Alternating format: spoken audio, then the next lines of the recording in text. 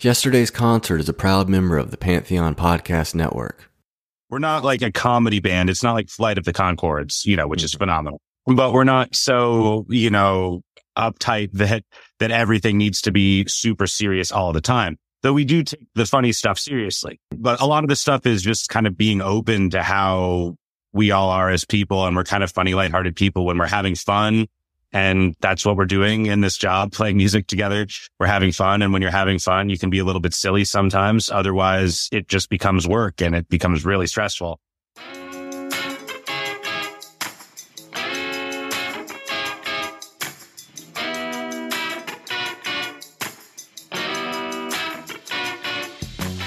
Grab your earplugs for another episode of Yesterday's Concert, a podcast that celebrates live music.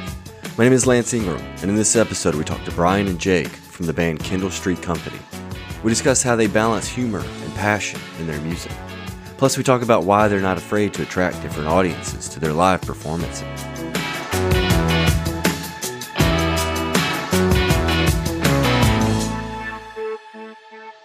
Jake, how do you pronounce your last name? I want to get it right, man.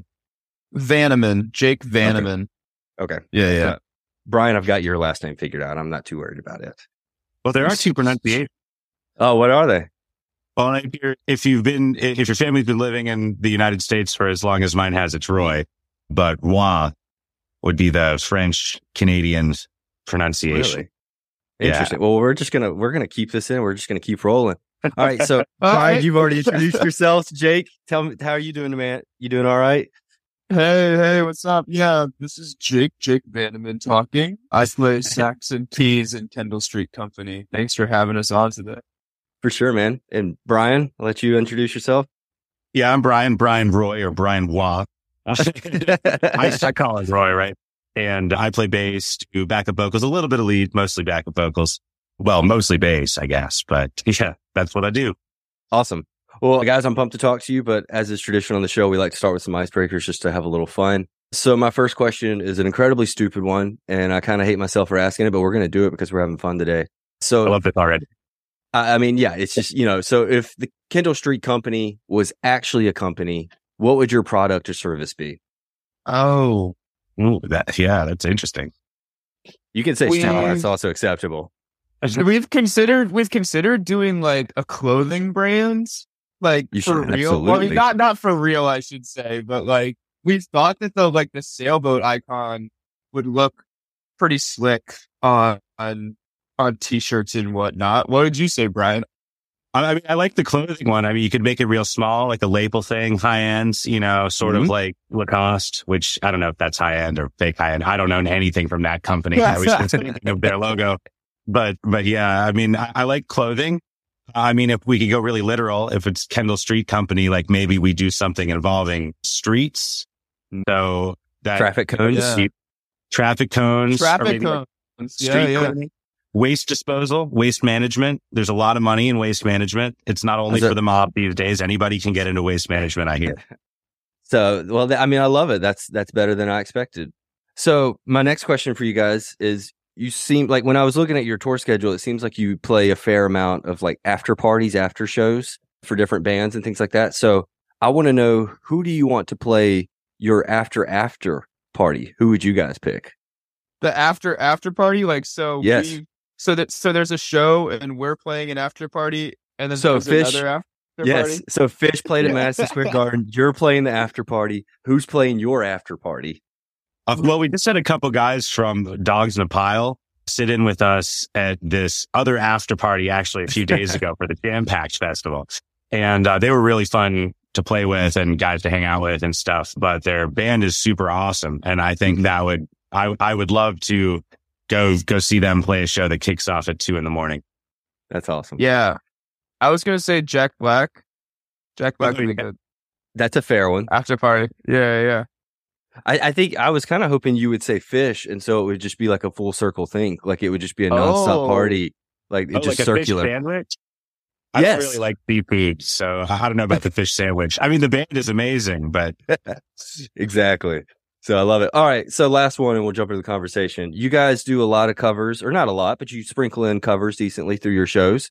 Have you ever had a cover that just didn't land with the audience? We've had some that we've tried to learn and then realized it didn't really fit us or suit us. We've also had some really strange requests for covers before, as you'll always, no matter how much you grow, there'll always be somebody that comes up at a show and asks if you know something or other. But the one that always sticks with me is way back when, years ago, when we were doing a lot of fraternity party college stuff, we had a nice young lady come up to us and ask if we knew any Les Mis. And, Les Mis is phenomenal, but I don't know how that would be, a 5-piece rock band with a saxophone. But nothing says frat party like some Les Mis, man. Nothing says frat party like that. I do love Les Mis. It was 1:30 or 2 a.m. Like it was the strangest request. I mean, it's not strange because it's great stuff, but it's just, how your brain goes, oh, this band, they'd be great at doing Les Mis. Yeah. I think you need to do a whole tribute set to her. I think she earned a tribute set at this point where you cover Les Mis. Like, I think it's necessary now. Yeah, do it for her. Yeah, I joke all the time about us doing this cover set or that cover set, something that would just be outrageous. We do outrageous covers, but usually the more out there ones that we cover, because we try to do ones that we can either make our own in a way or be more just like kind of shocking or fun. Like we've been doing like Alanis Morissette, for example.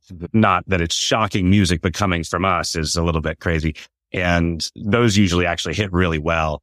And nothing ever hits super poorly. Sometimes we play it a couple of times where we're like, that's enough for that one, and then move on to the next. Nice. Jake?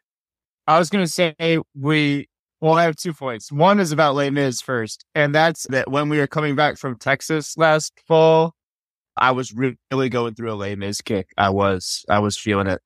And I was listening to it like nonstop. So when it was my driving shift, I would just put on the whole musical. And we would listen to the whole musical. Jake, I don't think you realize how beautiful that is, man. I don't think you realize how I drove through the desert. I love it. Yeah. It was so much fun. And I was like, I know the words. Like, I was singing. Sometimes I like to add my own harmonies.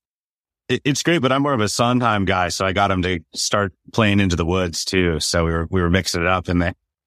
Yeah, I do listen to the Into the Woods prologue quite a lot. Yeah, you can't listen to too much of the same stuff over and over again. It always starts to feel stale, no matter how amazing that it is. So it's always good to be kind of moving around with what you're listening to.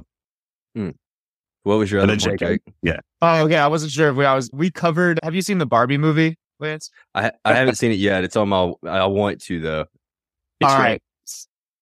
I don't want to ruin the surprise for you. I think it's not so much of a surprise, but we covered a very prominent song from that movie at the after party in Richmond on Saturday, and it just it nailed. It was so perfect.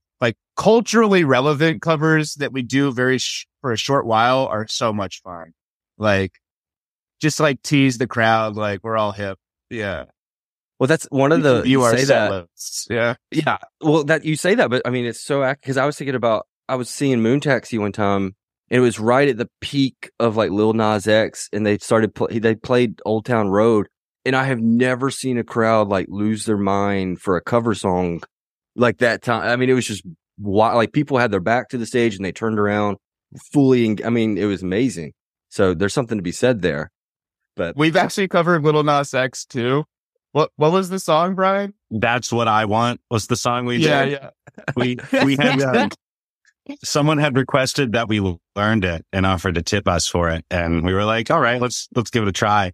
And so then the day, we worked it up, and then the day came of the show and we played it, and it was really funny and everything. It was sort of a private thing. And then we have played it a couple times at public shows too, because you spend that time on it and you're like, oh, let's put it out there. And it usually goes over pretty well. Yeah. Well, I do want to talk about that because I mean, that's a good segue into the conversation, because when I listen to you guys, there's so much humor in the shows, and it's such an humor, to me, is such a strange thing in music, because it is the balance of not taking yourself seriously, but you take the music seriously. When you listen to Ween, it's hard to differentiate. Do these guys actually take the music serious? Are they so sarcastic that they don't view the music seriously? Or is it that what's that intersection for you guys? How do you, because there is so much humor in your music. So how do you balance that as performers and music people that are passionate about music? I actually love that you bring up Ween because we've gotten a lot of comparisons to them. And I wouldn't say that they're a huge influence on any of the members of the band individually or as a group, but we've seen them a few times, and that does fit well into sort of what we're doing, which is, it's kind of just naturally come to us, but it's that we're not like a comedy band. It's not like Flight of the Conchords, which is phenomenal, but is just a different sort of thing, or Weird Al or whatever, like a parody act. But we're not so, uptight that everything needs to be super serious all the time. Though we do take the funny stuff seriously. But a lot of the stuff is just kind of being open to how we all are as people. And we're kind of funny, lighthearted people when we're having fun. And that's what we're doing in this job, playing music together. We're having fun. And when you're having fun, you can be a little bit silly sometimes. Otherwise, it just becomes work and it becomes really stressful. And so it's fun to just be out there and performing. And so sometimes we have shows that are a little bit funnier than other shows because we're not going on the stage going, we got to make them laugh tonight. That's not ever the goal. The goal is to play really great music together as a band. And hopefully people love that out there too, right? But then we get on stage and just a little bit of silliness and fun comes out when we're having a good time. And sometimes that enters the songwriting process. We have, a range of songs from stuff that's very, internal or sad or, dare I say the horrible word that deep. We're so deep. Oh my God. And the Street Company, the deepest band, deep, hashtag deep.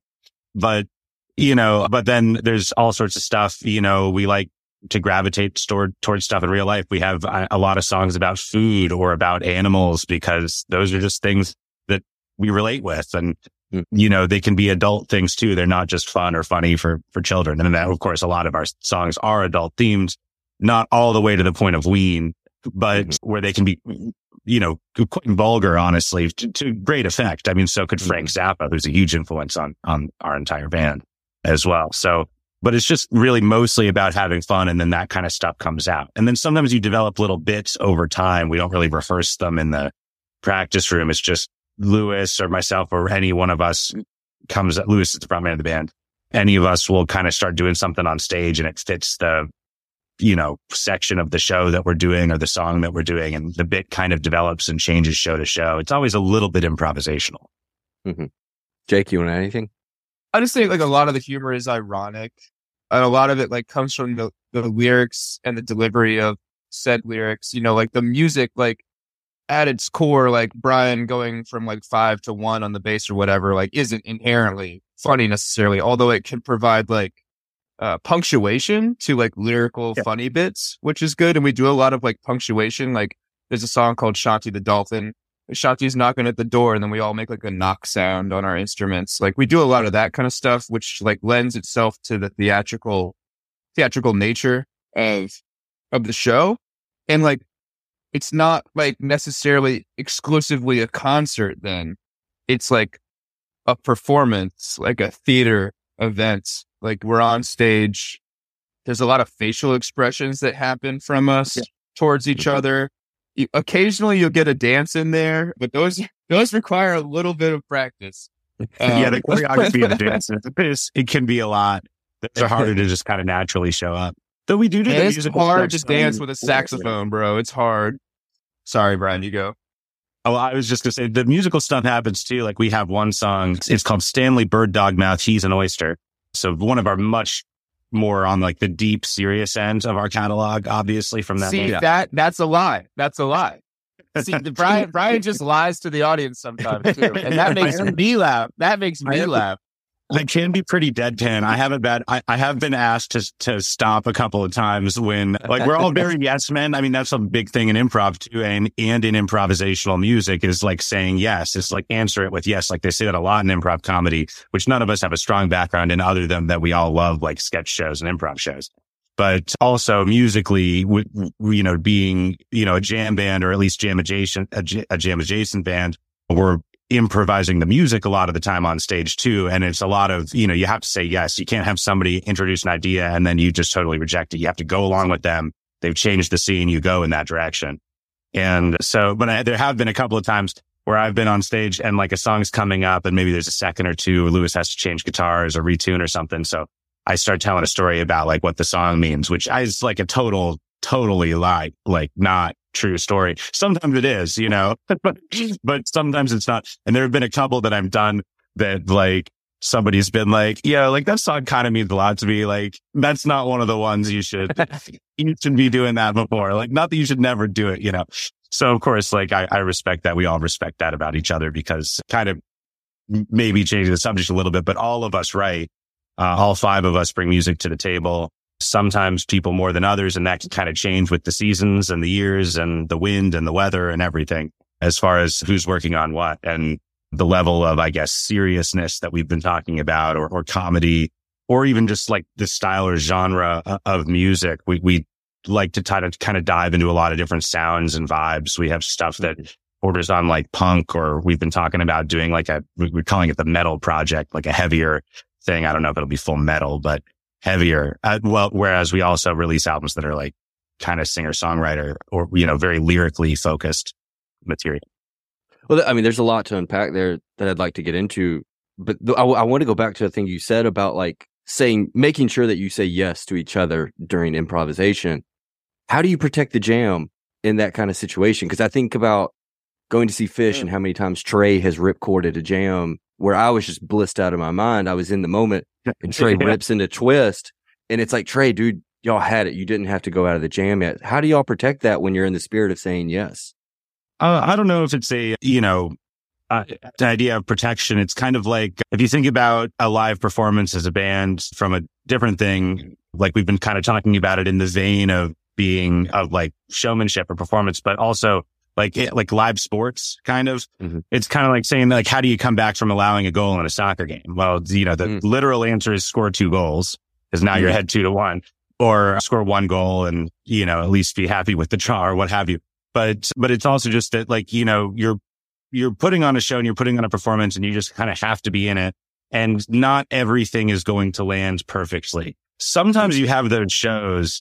And I feel like we had one pretty recently in Richmond at the Broadbury, this after party we mentioned briefly earlier, where like it felt like all of us were really on and we were really responding well together, and everything went like as close to perfectly as it'll ever go as far as a performance goes. And I'm really excited to go back and listen to that show. But there's plenty of shows where that's not the case. And usually people love them all the same.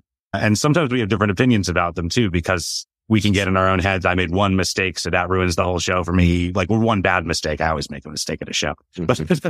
But there's so much going on. You just kind of have to like forgive and forget when that sort of a thing happens. So, every now and then, there is something that comes in that everybody after the show agrees that shouldn't have happened. That idea was a bad one. And I bet that happens with Fish too. I bet Trey, I bet half the time he goes back to like, I really shouldn't have gone into Twist. And the other half the time somebody's like, you shouldn't have gone into Twist. And he was like, I disagree, and then you just move on from it and learn from it and keep performing. Jake? Yeah. I mean, I think Brian summed it up there. Like, having like notes, like, I'm not thinking about like, you don't do anything during the show.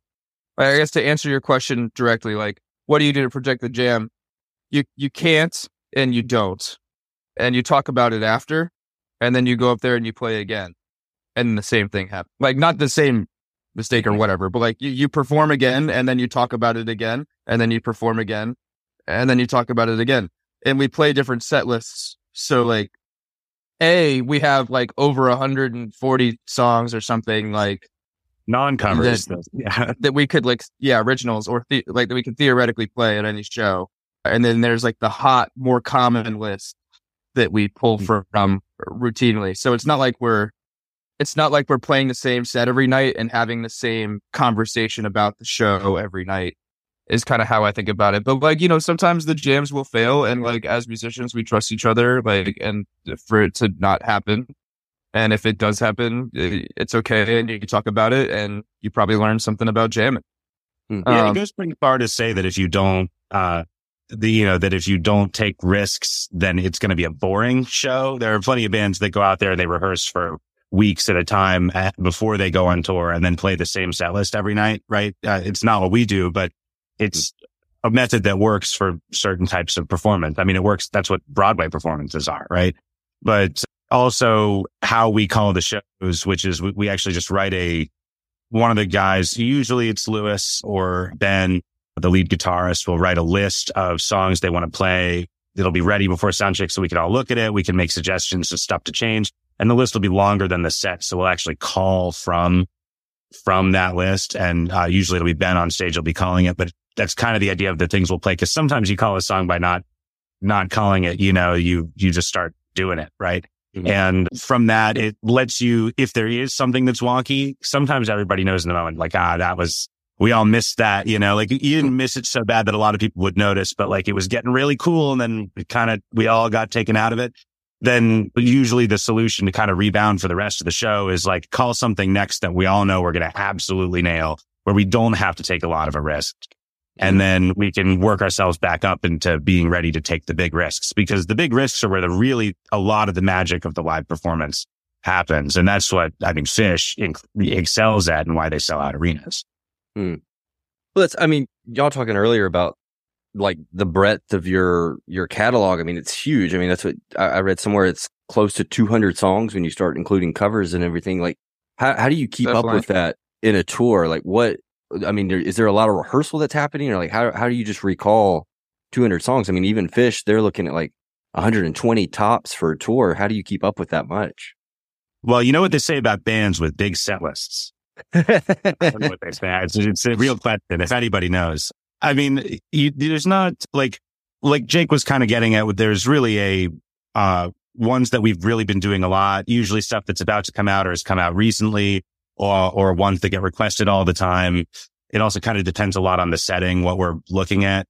But we are, constantly rehearsing and practicing. We try to work on stuff like at sound checks. We use in-ear monitors, which actually cuts down on sound check time. So we have a little bit more time show to show to like practice stuff beforehand.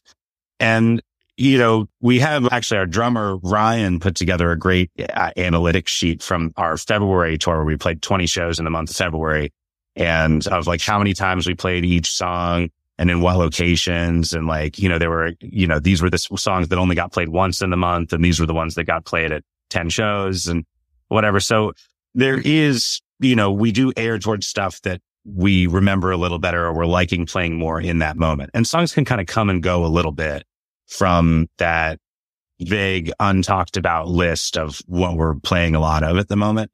But all the time we have stuff where, somebody will message the band and say, hey, like, I really want to play this in 2 days. We haven't played this in 6 months. I want to play it tomorrow or something. And then the expectation is that everybody will, listen to it and maybe pick it out on their instrument or whatever, so that they're ready to kind of do it. And then we'll run it once it's sound check, and then it's good to go. And if it goes really well, that might enter the category of now songs that we're playing every 3 shows or something. Mm-hmm. Jake? I will say I'm looking at I pulled up the little sheet that Ryan made for the recent KSU's for Lovers tour. And that had 132 unique songs on the tour, with a grand total of 454 songs being played. And that was in 1 month, roughly. How many songs do y'all average a night? So these were all over. So it really depends on, we like playing long sets or 2-set shows, but it really, we're at a stage where we're often like, sometimes it's an after party, sometimes you're opening for a band, sometimes you're the headliner, sometimes it's a co-bill. So set lengths can range from a low end of 45 minutes, which we feel is usually too short to really be getting into it, right? To as long as 2.5 hours. Well, for that, I think he's talking about number of songs, though. Yeah, he's talking about number of songs, February. Right? Yeah, how many songs were you playing in that tour in February? So those were 2-set nights, and we've got 22.7 songs. But notably for this tour, this was like a Valentine's Day, like love themed. The KSU's for Lovers tour happened in February. So like we were playing a lot of like short love themed covers a lot of the time. Like we did like an a cappella version of Earth Angel. That was the first year, not this year though. And then we did like There She Goes was a fun cover. Which is a song about heroin, by the way. Well, hey, you gotta love something. So we were hitting 22.7 on those, but that's more than it usually is. Okay. But to be fair, we're not like a 4-song setlist band. We're not that. Like we will give you like at least 8 to 10 songs at a minimum in like an hour and a half set. because each song is so different. But yeah. Well, that's another good segue into the next question I had was your studio output. I mean, again, jam bands are not known for studio albums, and you guys have a fairly sizable output in your discography of albums that in the 10 years you've been together. So where is that decision? First, I want to know, what is the decision to focus so much on the studio, but also where that prolificacy is coming from? Just, I mean, considering your audience is mostly going to be looking for your live show, so why put your energy into the studio album so much? It's funny that you mentioned that, because we just spent the entire day yesterday in the recording studio recording 2 singles that'll be out in the spring of next year. And I think a lot of it is like, it's nice to kind of put a bow on a song, even if it's that song in a moment. So much of our studio stuff that we recorded, we played for a year or two before we recorded it. We play a year or two later, and some of the parts are different. We've changed the sections. We feel differently about it now than we did then, So it's kind of nice to kind of put a bow on it in the moment of time and say, this is what we're going for here. But also, the studio is a really kind of magical place. It helps you come up with ideas. Like during COVID is such a vague time. In 2020, the summer of 2020, we spent 6 days at the studio, and the idea was we wouldn't work on anything that we had practiced or written beforehand. Everything would just happen there, and let that be the inspiration for us on the project. So there's just some kind of magic to it, I think. And there's like, studio art is different than live art in a lot of ways, but it's very similar in a lot of ways too. And I don't think they need to be really exclusive. Mm-hmm. I would also say, like, the studio just allows for things that you can't do live that are like something that I want, or somebody wants on the song. You want to hear the sound effect or whatever. I don't really like feel an aggression between the two in any way. I don't think one limits the other, really. I think that's another thing. Like, when you finally record and release the song, in some ways, it's like permission to move on to the next thing emotionally, or like internally for the band. You can, all right, that's done. It's done. We're not going to do it again. Let's move on to the next thing.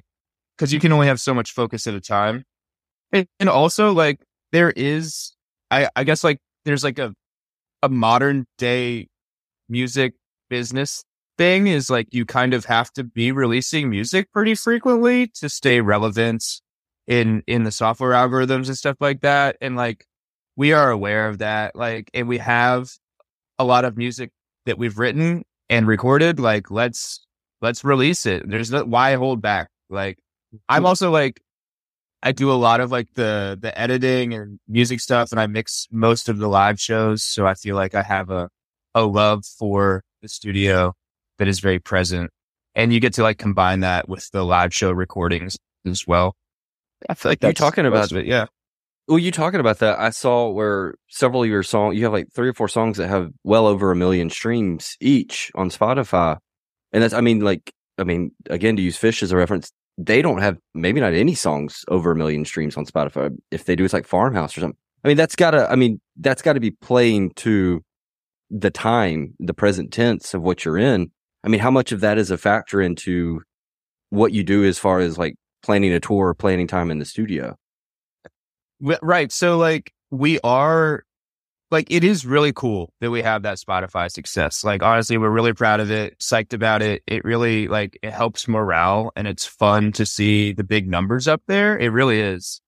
So like, why, like, we got to keep doing it, Mm-hmm. I'm sorry, I got kind of distracted there and forgot the actual question that you were asking. No, I was just talking about like choosing, like, when you have songs like that have more than 1 million streams, and like I was saying, for a jam band, your primary audience is going to be the live show, but you're having success in the streaming field. How does that, as a band, how do you approach what's next when you have that kind of success? Right. I think we just kind of keep going, right? There's like, we have such a backlog of stuff that all of us are writing, because like, we say, yes, that's a great idea. Your song about an oyster is hilarious. Or your song about this very emotional breakup that you have is really deep and moved me. Like, there's because of that element of yesness, it's just, we have all this stuff going on kind of in our heads all the time, and stuff gets written. Like every time we go on tour for a week or two, it feels like we end with another song that somebody wrote at sound check because they got inspired by something, or, you know, somebody was working on it in the van because it was a long drive and we were bored. So we just end up with a lot of stuff. So that keeps pushing you forward in the studio, but it also helps keep push forward the live show a little bit because it helps keep it fresh. So it gives us more, you know, more platforms on which to expound the jam, I guess. So like to, you know, we have a framework of a fairly simple song about, you know, Sally the Swan, Queen of the Pond. That's one we've been working on recently. And, you know, it's just this kind of really cool, funky, sort of fast jam. And it's just a little bit new to us. So then we can take that to new places. Like it's not inked yet. It's not in the studio. It doesn't go this way. Cause once it's out, you do have people who kind of expect to hear it that way. And still a lot of the time we go, screw that. This is how we want to play it. Like our song Aged White Cheddar is only studio recorded as this kind of like Roadhouse kind of sound where we did it all in the room. I played upright bass. It was, you know, just room mics and everything and some instrument mics, all acoustic. And then live, the tempo is way hotter. The jam is way longer. You know, it's this rock and roll kind of song. And we've, you know, been like, oh, we could record it that way, but like we do it live this way. It doesn't need to be. And then sometimes we'll be like, let's do it the Roadhouse way. You know, let's go back for like, we've been playing it like this for so long. Let's go back and do it like the album and surprise the fans that love the album version, you know?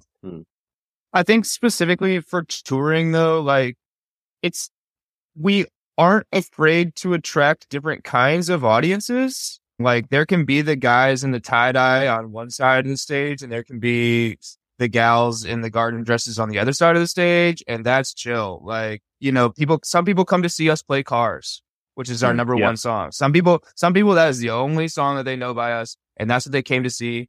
And along the way, they're going to hear something else that they like, hopefully. And there's some people that come for the Laura, I'm Sorry About the Cobbler craziness song, or for Aged White Cheddar, who like could not care less for Cars. And they go get a beer during Cars, and that's chill. It doesn't bother me that not everybody has to like every song to have fun at the show. And that's important. As far as like data for like touring though, like it's kind of hard to use it to inform like where we should go. You know, like looking at like who's streaming what, where, like on our level, it's still pretty small and vague and hard to use, unfortunately. But it correlates, but the p values are not high.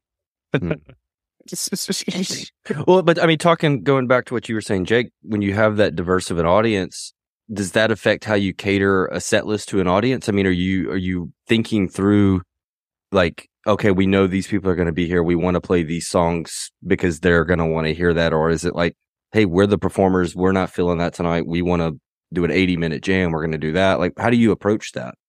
I think it's definitely much more of the first one without like forgetting that we can do whatever we want, you know, like, and that is why people are coming to see us do what we want to do. But at the same time, you know, if we're playing the jam-packed after party, we know who's coming to that show. Yeah. And we have songs that work for that crowd that crowd wants to hear. Let's give it to them. You know, let's give them a good time. And if we're going to be playing the sit down listening room in Annapolis, Maryland, we're going to tone it down a little bit and we're going to play it a little more acoustic because it's the environment. It's who's there. It's what we're feeling. It's the night of the week. All this factors into what we choose. And because we're trying to put on a good show. Like we are trying to put on a good show that people are going to have fun at, that we're going to have fun at. If we're having fun, they're having fun and vice versa.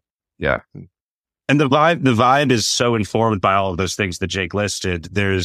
It's just, you know, we don't really sit down and often and go, we have to do this today because this. It's just, there's kind of a feeling around what's going on. And like, if a bunch of people in the crowd in the front are loud enough yelling a song, odds are we're going to play it at some point during the rest of the set because that gives us confidence. You know, it makes us go, damn, people really want to hear the Marty song. Let's play the darn Marty song, you know?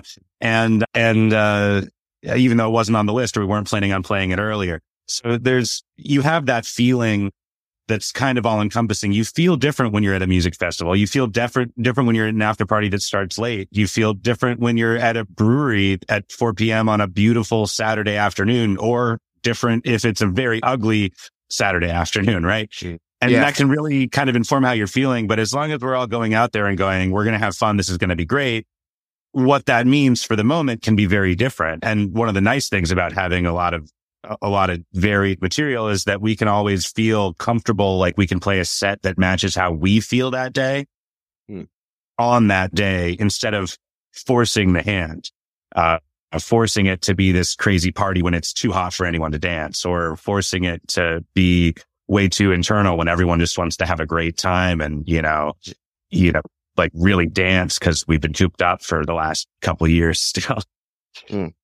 Well, I actually really love that answer as the finale to our conversation. So I'm gonna wrap it up right there. That was a beautiful way to finish this, man. So, gentlemen, I appreciate your time today. What's coming up for Kendall Street? You got a new album coming out in September, correct? You want to tell me about that real quick? Correct. Yes. So we have our new album, Separation 95, coming out September 22nd. And we've got the first 2 singles for that are out now. That's Eyes of the World, which is a crazy reharmonized version of the Grateful Dead track. And what was it, Brian? Somebody said it sounds like if King Gizzard covered Eyes of the World. That's what somebody said. Nice. Somebody on the internet. Some other people said not as kind things. It's very divisive because covering the Grateful Dead, it's very different. It's like it retains some of the musical themes of the original and the lyrics. And aside from that, it's kind of its own thing in a lot of ways. And I think it's awesome. Like, I'm on stage, and I just love every time we play it. And it's one that we play pretty similarly most of the time because it's more prog rock than it is jam rock. And I'm still just like having so much fun playing it every time, as much as the first time that I learned it. I'm not sick of playing the parts because it's so fun. But some people like really love the Grateful Dead's Eyes of the World, the slow romantic vibe of it, and I love that too.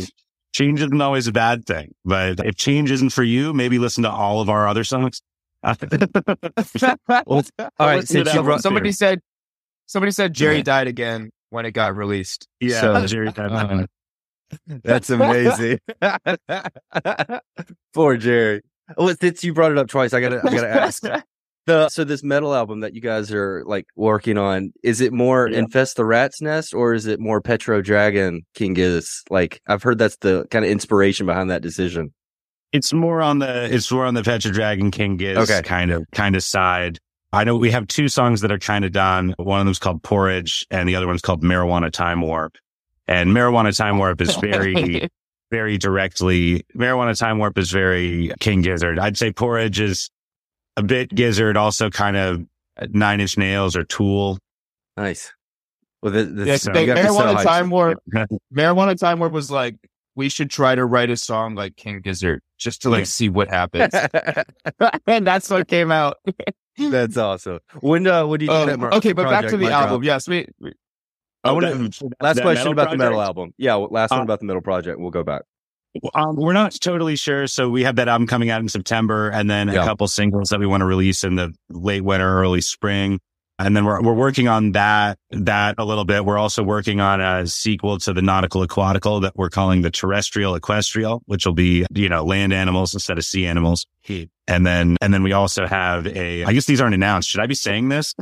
It's fine. It's fine. I guess it's fine. Yeah. It's good promo. And cause the only problem is like things sometimes change and titles get changed and whatever, but these are working titles, I guess, disclaimer. And then we also have something called The Lot, or A Day in the Lot, that is completely written, but we're trying to record it. And it's like, basically the plans are up in the air for recording that. So we have like 1 that's done, 2 that are in the works, a few other random songs that like aren't on a project at all or aren't tied to a project. And all of these things have stuff that we play live already. And probably we'll end up with things that we will never have played live until the album's out. Jeez. But hopefully in about a year, I would say, but it might be 2, just depending on what order we do the projects in. I think most of the vibe in the band van, what we've been talking about, is this metal project more recently. So maybe that'll be the next one, which would put it within the next year. Wow. Dude, I'm gonna be honest. I think y'all need a vacation. Y'all are going hard. Well, we have 3 or 4 days off starting after when this phone call ends. So that's going to be pretty nice.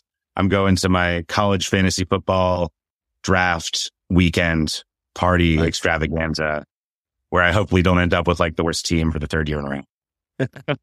Nice. Well, gentlemen, thank you so much for talking today. Looking forward to Separation 95 coming out in September. I hope you enjoy your couple days off. Good luck to your team. Jake, I hope you enjoy your afternoon, your days off as well. So, gentlemen, y'all take care. Thanks again. Thank you. Thank you so much. It was a pleasure. I'm Lance Ingram, and this is Yesterday's Concert. Thanks for listening to another episode of my show. For more live music podcasting, check out our other show, Jam Journals. If you're feeling kind, give us a 5-star review on Apple Podcasts, and check us out on all the social media platforms. Email us at info@yesterdaysconcert.com or visit our website, yesterdaysconcert.com. So until next time, give us a subscribe, tell your friends, and most importantly, take care of your shoes. It's NFL draft season, and that means it's time to start thinking about fantasy football. FantasyPoints.com features industry-leading experts and prognosticators using proprietary hand-charted data to help you score more fantasy points. FantasyPoints.com is the place to go for whatever kind of fantasy football you play. Whether you play fantasy football, daily fantasy sports, or do a little bit of everything, Fantasy Points has the meticulously researched content to guide you to victory. And why wait for the fall? Fantasy Points also covers the new spring football league, the UFL. Join the guru, John Hansen, Scott Barrett, Joe Dolan, and other massive names in the fantasy football universe with an exclusive offer. Use code Pantheon for 15% off any Fantasy Points package, including the all-in package, with access to every article, tool, and data nugget that Fantasy Points has to offer. That's FantasyPoints.com and code Pantheon for 15% off at Fantasy Points. FantasyPoints.com, code Pantheon. Score more fantasy points.